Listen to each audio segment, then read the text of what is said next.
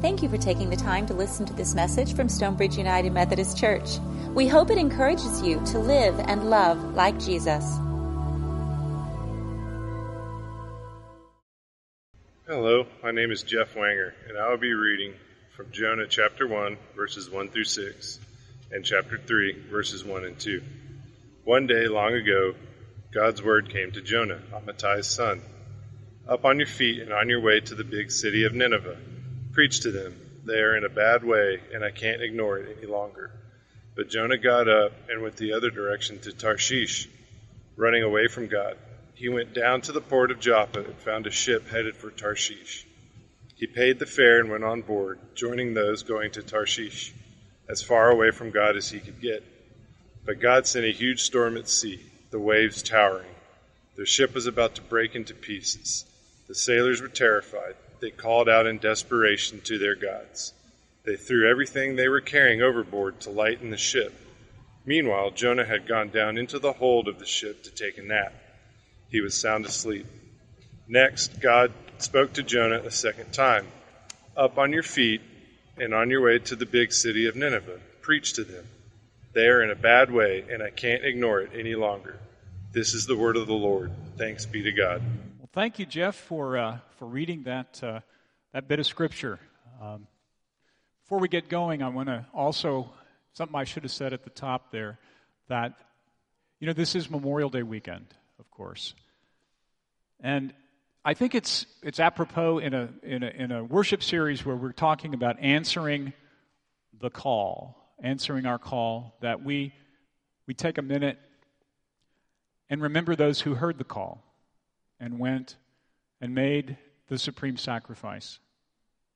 Inspiring people, ordinary people who performed extraordinary things, who made a sacrifice for our freedoms and our liberties. Men and women who answered the call and gave everything. If you have folks in your family or friends who have lost those in military service, we acknowledge that loss and remember you this weekend. We're in a series on answering the call. And we had a pretty good start last week, right? Wasn't that good? Jana Servine, Tony Walsh, Liz Strand-Simony, they were talking about how God's call and influenced their lives. So this week, after that big start, we're going to dig a little bit deeper. We're going to, as obviously from the Bible passage, we're going to talk about Jonah, the reluctant prophet. It's a whale of a tale. Thank you for that. Thank you. Yeah, they don't get any better as we move along. So I'm thankful. The reluctant prophet. What we see is that God's call is persistent. Even a reluctant prophet like Jonah can be successful. How much more? And I want you to. We're going to dream a little bit today. We're going to dream. How much more can God accomplish through us when we willingly and joyfully follow that call? Jonah's one of the minor prophets. Now, when we say minor prophet, that doesn't mean unimportant prophet. What that means is these books are shorter. All right? They're all bundled together at the end of the Old Testament. And when I was going to Calvary Baptist Church in San Antonio, Texas, going to Vacation Bible School, and I was trying to memorize the books of the Bible, this is the bunch where I kind of just ran out of steam. It's like Obadiah, what? Hezekiah? No, Hezekiah's not, he's a king, not a Bible. So Jonah is right in the middle of the minor prophets, and Jonah is a little different than the rest of the books. Jonah is a book that's got narrative, it's got poetry, it's got allegory, irony, a little bit of humor. It's got this puzzling ending that kind of leaves you hanging. 48 verses. I mean, compared to the rest of the Old Testament, this is a tweet.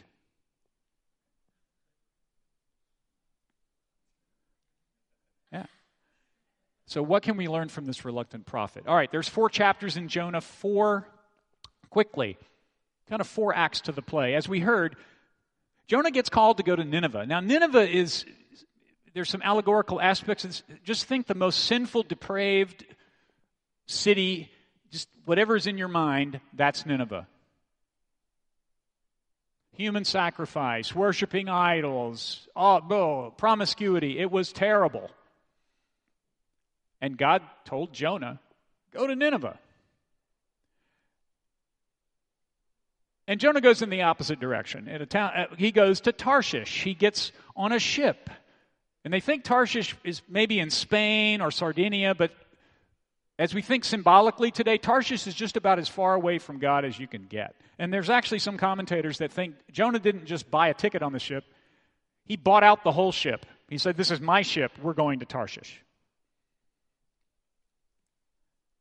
And there's a violent storm. Act 1.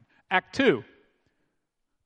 The sailors, if you read the book, you'll notice that in this another little bit of irony that the sailors are the ones that listen to God and want to do what God says. The king of Nineveh is the one that wants to do what God says. Jonah is going the other direction. And the sailors, in the midst of this storm, are wondering, what in the world's going on? And they look at Jonah and they're like, you, tell us about yourself. And Jonah said, I serve the living God. So in a moment of truth, Jonah says, yeah. And he said, well, you know what? Why don't you throw me overboard? Maybe that'll help. I didn't say Jonah was rational. I just said he was reluctant. He goes overboard and then enter the great fish. Not necessarily a whale. And Jonah spends 3 days and nights in the fish. And then, and I'll leave to your imagination how this happens, he finds himself up on the beach. Up and out of the fish. Act 2. Act 3, Jonah says, okay. No, he did say a prayer in the fish, and he said, okay, I'll go. So he goes. And in what might be the shortest and most effective sermon in the Old Testament, Jonah went to Nineveh. Nineveh is like a three-day walk across Nineveh. He only went 1 day in. His heart really wasn't in it. And Jonah preached the following sermon. In 40 days, Nineveh will be smashed. Amen. That was it. Pretty effective, huh? Oh, sermons were that short. Yes. But no, they aren't. And what happens? Nineveh repents. The king says, oh my gosh, I have to serve the living God. So the king puts on sackcloth and ashes. He orders the court to put sackcloth and ashes. He actually says the cows should wear sackcloth and ashes. All right, that's the humorous part of this. With a reluctant sort of, kind of, I don't know what, in-your-face kind of sermon that really didn't have a lot behind it, God used that to turn the most sinful city in the world around. Act 3. Well, Jonah wasn't having any of it. Act 4, Jonah wasn't having any of that. He was mad because he actually was sitting on the side of a hill, and what he was hoping was that God was going to bring fire and brimstone and burn those people up. And when God saved them, Jonah was really not very happy. So he goes and sits on the side of the mountain, pouting. The sun is beating down on his head. And God creates a little plant to grow up over Jonah and shade him. And Jonah was happy with the plant. And then God sent a worm to eat the plant. And the plant shriveled up and died. And then Jonah said, woe is me. Just kill me now, God. And God said, you get all worked up over a plant that you didn't have anything to do with. But you don't care about a city of, and this is symbolic language, 120,000 people, many of whom don't know their right hand from their left hand, and that means they're infants. They're and you can't get concerned about that, and you're upset with me, God, for caring about them? And that's the end. I told you, it leaves you hanging. Our focus today, though, is going to be from that chapter 3, verse 1a. Next, God spoke to Jonah a second time. God calls back. God calls back. It made me think about phones. Anybody got their phone with them today? I won't tell on you. It's okay. Is anybody on their phones today? Doing something else? Yeah. There's 301 million cell phones in the United States. 301 million. 301 million. In April, there were 6.12 billion robocalls. That's just in April. So if you do the math, everybody in April got 20.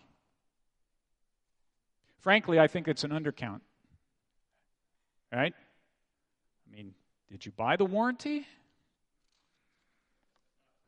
All these calls, all this noise, it's created some curious phone habits among us, I'd say. Call screening. You know who you are. Do I know? I guess I should use my own phone. The do not call list, the fabled do not call list, everybody wants to be on that because they don't want to be called. The introvert's favorite, this is mine, calling knowing that the person probably won't pick up. Oh, nobody here does that? Nobody? Like, I do that. Thank you. Yeah. Okay. Thank you,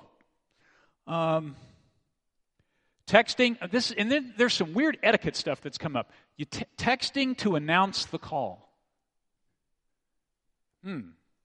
Actually, I had to do that with my daughter for a while. I'm calling. And then there's the texting when someone called you and it's like, I should have answered that. And you're like, you text back to them and go, I was in traffic when you were really in Starbucks, but whatever, So weird, kind of strange etiquette.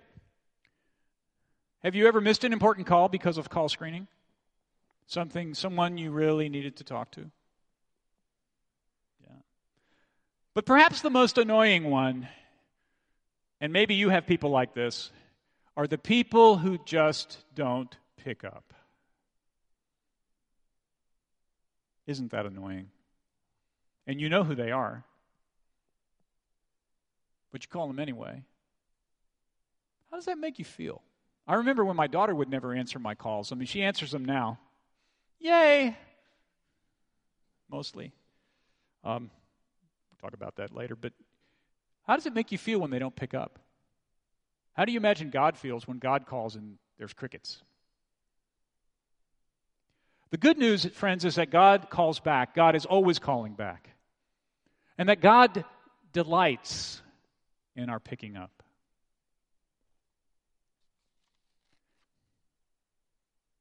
Now, I told you we were going to think allegorically today, symbolically. So let's take a look at Jonah and take a look how do his actions translate into phone habits? He tried to get God to put him on the do not call list. Frankly, God doesn't have a do not call list, by the way. God calls everybody. He went to Tarshish because he's like, maybe they don't have 5G there. Maybe Tarshish is this place of no cell phone. Maybe my service will be so bad then I will not be able to pick up at all. Problem solved. Then he tried to ignore God's call and let it go to voicemail. That was when he was fast asleep. Actually, some translations say that he was snoring. Other translations is like he was almost dead. Okay? So he's like, I'll show you. I'm not going to answer. I'm going to sleep. Then he said, maybe what I'm going to do is I'm going to create this environment maybe where God will never get through. I'm going to ask him to throw me overboard. I'm kind of in the phone-free zone now. And why did Jonah do that, by the way? Well, he did it because what God was asking him to do was hard. It was going to be hard. Jonah didn't want to do it. Jonah had a better idea. Jonah wasn't into a God of love and mercy. God, he wanted thunderbolts and fire and brimstone. That was the way things should be. Jonah was going to control this situation. Jonah wanted it his way. And he goes through all of this to avoid that call. And so God said, just like Southwest Airlines, he says, okay, you want to get away? Meet the fish. And Jonah is 3 days down in the fish. Why do you think he spent 3 days in the fish? I mean, if it had been me, I'd have been praying day one, minute one. Get me out of here. But he's in there 3 days. You know what I think? I think Jonah liked it down there. It was quiet. The phone didn't ring. He thought maybe God couldn't find him. I think he got hungry and said, well, okay, I guess I'm going to pray my way out of this thing. 3 days. 3 days in the fish. Thank goodness God called back. God called back. One more thing about phones, back to this phone thing. There's so many calls. There's so much noise. And it translates into the rest of our lives. So much noise in the world. I've got so many, this is sort of an anachronism, I suppose, to talk about this now, but how many channels do I have on my TV? And how much of it is just dreadful? And how much of it is just noise? Stuff I'll never watch. But it's in the way of the things I want to get to, right? How many movies you've got to scroll through 86 really terrible movies to get to one you really want to watch? A lot of noise. So I would really like to have a curated life. You know, curating, that usually that's in the context of a museum. You know, the museum people curate a showing. They carefully manage the display of the items in the museum. Well, there's actually a website called The Curated Life. You got to go look at it. It's interesting. Curated Life. Yeah, I want a life where I can select and organize everything that I interact with. I want to avoid those I don't want to see, don't talk to the people I don't want to talk to. My Facebook page is friends only. My media preferences are self-reinforcing, so I'm never confronted with an idea that's counter to what I already think. And sometimes even my Bible study is just a familiar recitation of a bunch of familiar stuff where I can go, yeah. When's the last time you were in a Bible study and you were challenged? You heard something that made you go, oh my goodness, I've got to think about that for a while. Hopefully that happened this morning. That's my wish for you. No, the curated life is sort of like dwelling in the fish. I'm living in my fish, and I like it there. You know, the more we screen out, the more that we miss. The more we screen out, the more that we miss. So, I took a look at a book. It's called How to Hear God, a simple guide for normal people. Thank goodness, normal people. By Pete Greig. This would be a great book for a Bible study. Looking at y'all out there in those studies. Pete Greig. How to Hear God, a simple guide for normal people. What Pete Greig says on page 200 of that book, most people insist on hearing the voice of God in their own terms. Their own terms. Curated. Screened. Now, the book is full of suggestions for how to get in touch with the voice of God, but I'm just going to talk about two of them today. Two ways to counter the curated life where our need to control is sort of like dwelling in the fish. Two ways. Culture. Pete writes about culture and community. Culture and community. 2 C's. 2 things to remember today. First, culture. The burning bush story. Remember the burning bush story? Moses encounters the burning bush. That's when God speaks. Now, I've never seen a burning bush that I know of. Maybe you have. But in chapter 3, verse 4 of Exodus, that account, go look at it. it has this curious phrase. It says, when the Lord saw that Moses had gone over to look. God didn't reveal God's self until Moses took the time to notice. Another quote from the book: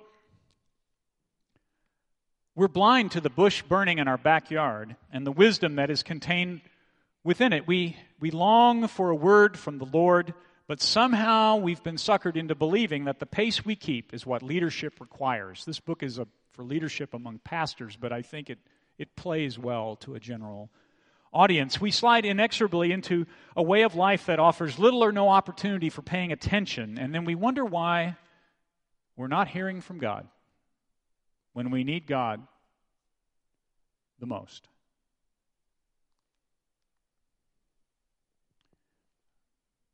Maybe we've been swallowed by a great big fish. Maybe it's a fish of ambition. Maybe it's a fish of ego. Maybe it's a fish of the need for more. Maybe it's a fish of control. I'm going to plan my work and I'm going to work my plan. A little more from Pete Greig. If we're serious about hearing God, we will make time and commit energy to become students of the world in which He has placed us by nurturing a relentless fascination with the passions and assumptions of those He's given us as neighbors. Parentheses. We'll pay attention to others. We will turn aside regularly to wonder why ordinary things burn so brightly. Ordinary things burn so brightly. What Pete Greig is saying is perhaps we could listen more, we could notice more, we could seek more, we could wait more, we could learn more, we could understand more by taking the time. Maybe we curate our life in a different way.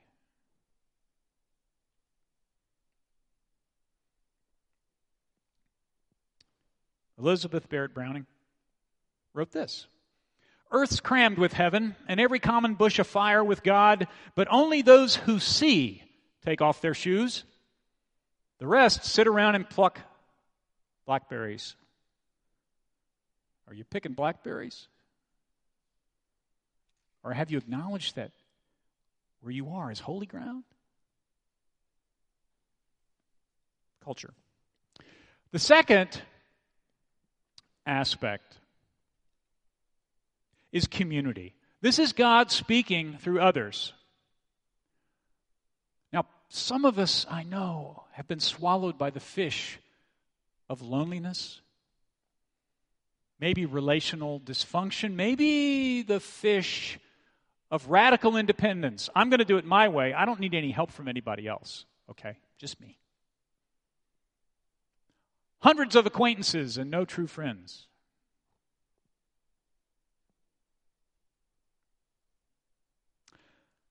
What Pete Greig brings up is this idea of a soul friend, an anamkara, a Celtic word. Help you remember that. Do you have a soul friend? John O'Donohue writes about this in a book called Spiritual Wisdom from the Celtic World, and he says the following in the book: with the anamkara, your soul friend, you can share your innermost self, your mind, and your heart. This friendship, and he's talking about the ancient times when this notion arose, this friendship was an act of recognition and belonging. And when you had an anamkara, your friendship cut across all conventions of morality and category. All conventions, morality, and category. You were joined in an ancient and eternal way with the friend of your soul. Friends, as I read that description, if the image of someone does not enter your mind immediately, think about that. Because what Pete Greig is saying is that it is through our community, through others, that God will speak to you in an audible voice that you can hear, and it's unambiguous. Now, he's not recommending that you take one of your friends and call them, and if they actually were to pick up the phone, maybe you should text first and then call them. Anyway. Hey, I need an Anam Cara. Are you in? No. Okay. That's not a thing. Don't do that. But you could think about an existing friendship, and maybe you take it a little bit deeper. Maybe to new depths. And I don't want to be too gender specific here, but for you men, that means quit talking about sports scores and your yard.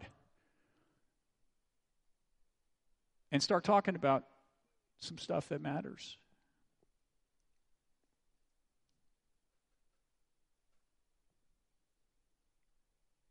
It involves intentionality and vulnerability and mutuality. I don't mean to pick on men. I think there are plenty of women whose maybe friendships operate kind of at a superficial level. What I'm suggesting is that things go a little bit deeper. And you won't have dozens of Anam Cara in your life. You just need one.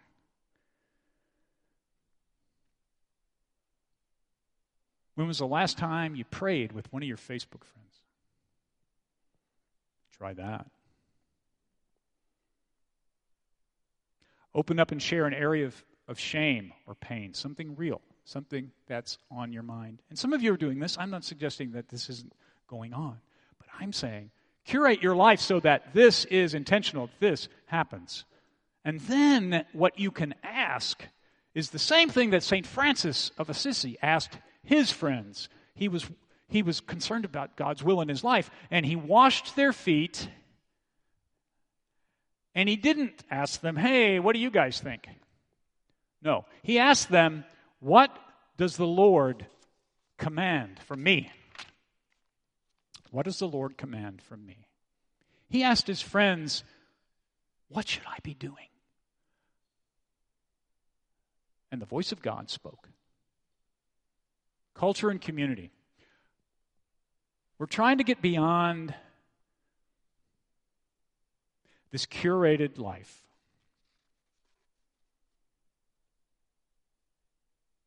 Trying to get out of the fish. So pick up the phone, respond to the call. You know, there's roughly 2 billion Christians in the world. 2 billion Christians. And think about all that could happen if Christians responded to their calls. I'm not just talking about this, the general call to live as Jesus would live. That is important, but I'm talking about specific calls, custom tailored for each of us. Let's just dream. What if that happened? Let's think about it. Vast amounts of money would be given to the poor. Maybe there wouldn't be any more poor. Outbreaks of reconciliation between warring factions. I think United Methodist Church could probably solve its little problem. I might get in trouble for this, but I'm going to say it anyway because, I'm the only pastor here. Fox News and MSNBC, their ratings go down the tubes because we quit living in an echo chamber and we actually talk to each other. People who disagree about things talk to each other. Millions turn to Christ. Millions. What would happen at Stonebridge if everyone lived out their call? The question is, what is that difficult, challenging, out of your comfort zone thing that God is asking you to be and do? Because Jesus said, when we follow, he said when we follow, we should pick up our cross. Not our phone. Pick up our cross. And maybe that's the whole point of the call. There's an old hymn that says, must Jesus bear the cross alone and all the world go free? No, there's a cross for everyone, and there's a cross for me. Some folks think that this transformation of the world that we're talking about, that for that to happen, all the non-Christians need to become Christians. Well, friends, I think what's needed is for the Christians to become Christians. To pick up and to answer the call. Because what could happen if we paid attention to what God is asking us to be and to do? Because I'd suggest to you that the world needs some transformation. You know, on Monday we're going to remember 1.3 million war dead in the United States, just in the United States. You know, the nations of the world thought that if they just bought and sold stuff with each other, that peace would prevail. And in Ukraine, we have 10,500 civilians killed, 11,500 injured over that, 6.1 million refugees. How is that working? We argue about critical race theory, and then not just 10 days ago, we have a racially motivated shooting in Buffalo by somebody that believes in something called replacement theory. 13 people shot, 10 killed in a mass murder. You have to call it that. We're arguing about how many guns we really need. There's 393 million firearms in the United States. We have passed gun laws. How's that working? In Robb Elementary School, 38 people are shot, 21 are dead, 19 third and fourth graders, and 2 teachers. I don't have any policy prescriptions. That's not what this is about. But I do know that what we're doing now, in the words of immortal philosopher Dr. Phil, you got to ask, how's it working for you?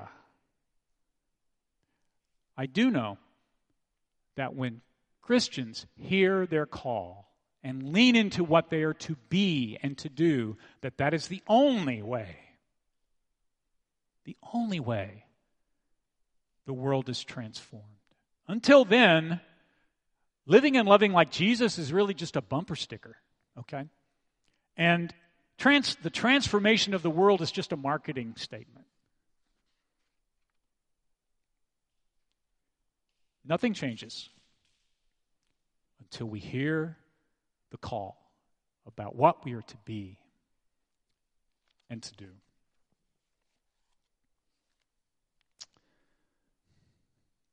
Softly and tenderly, Jesus is calling for you and for me. See, on the portals he's waiting and watching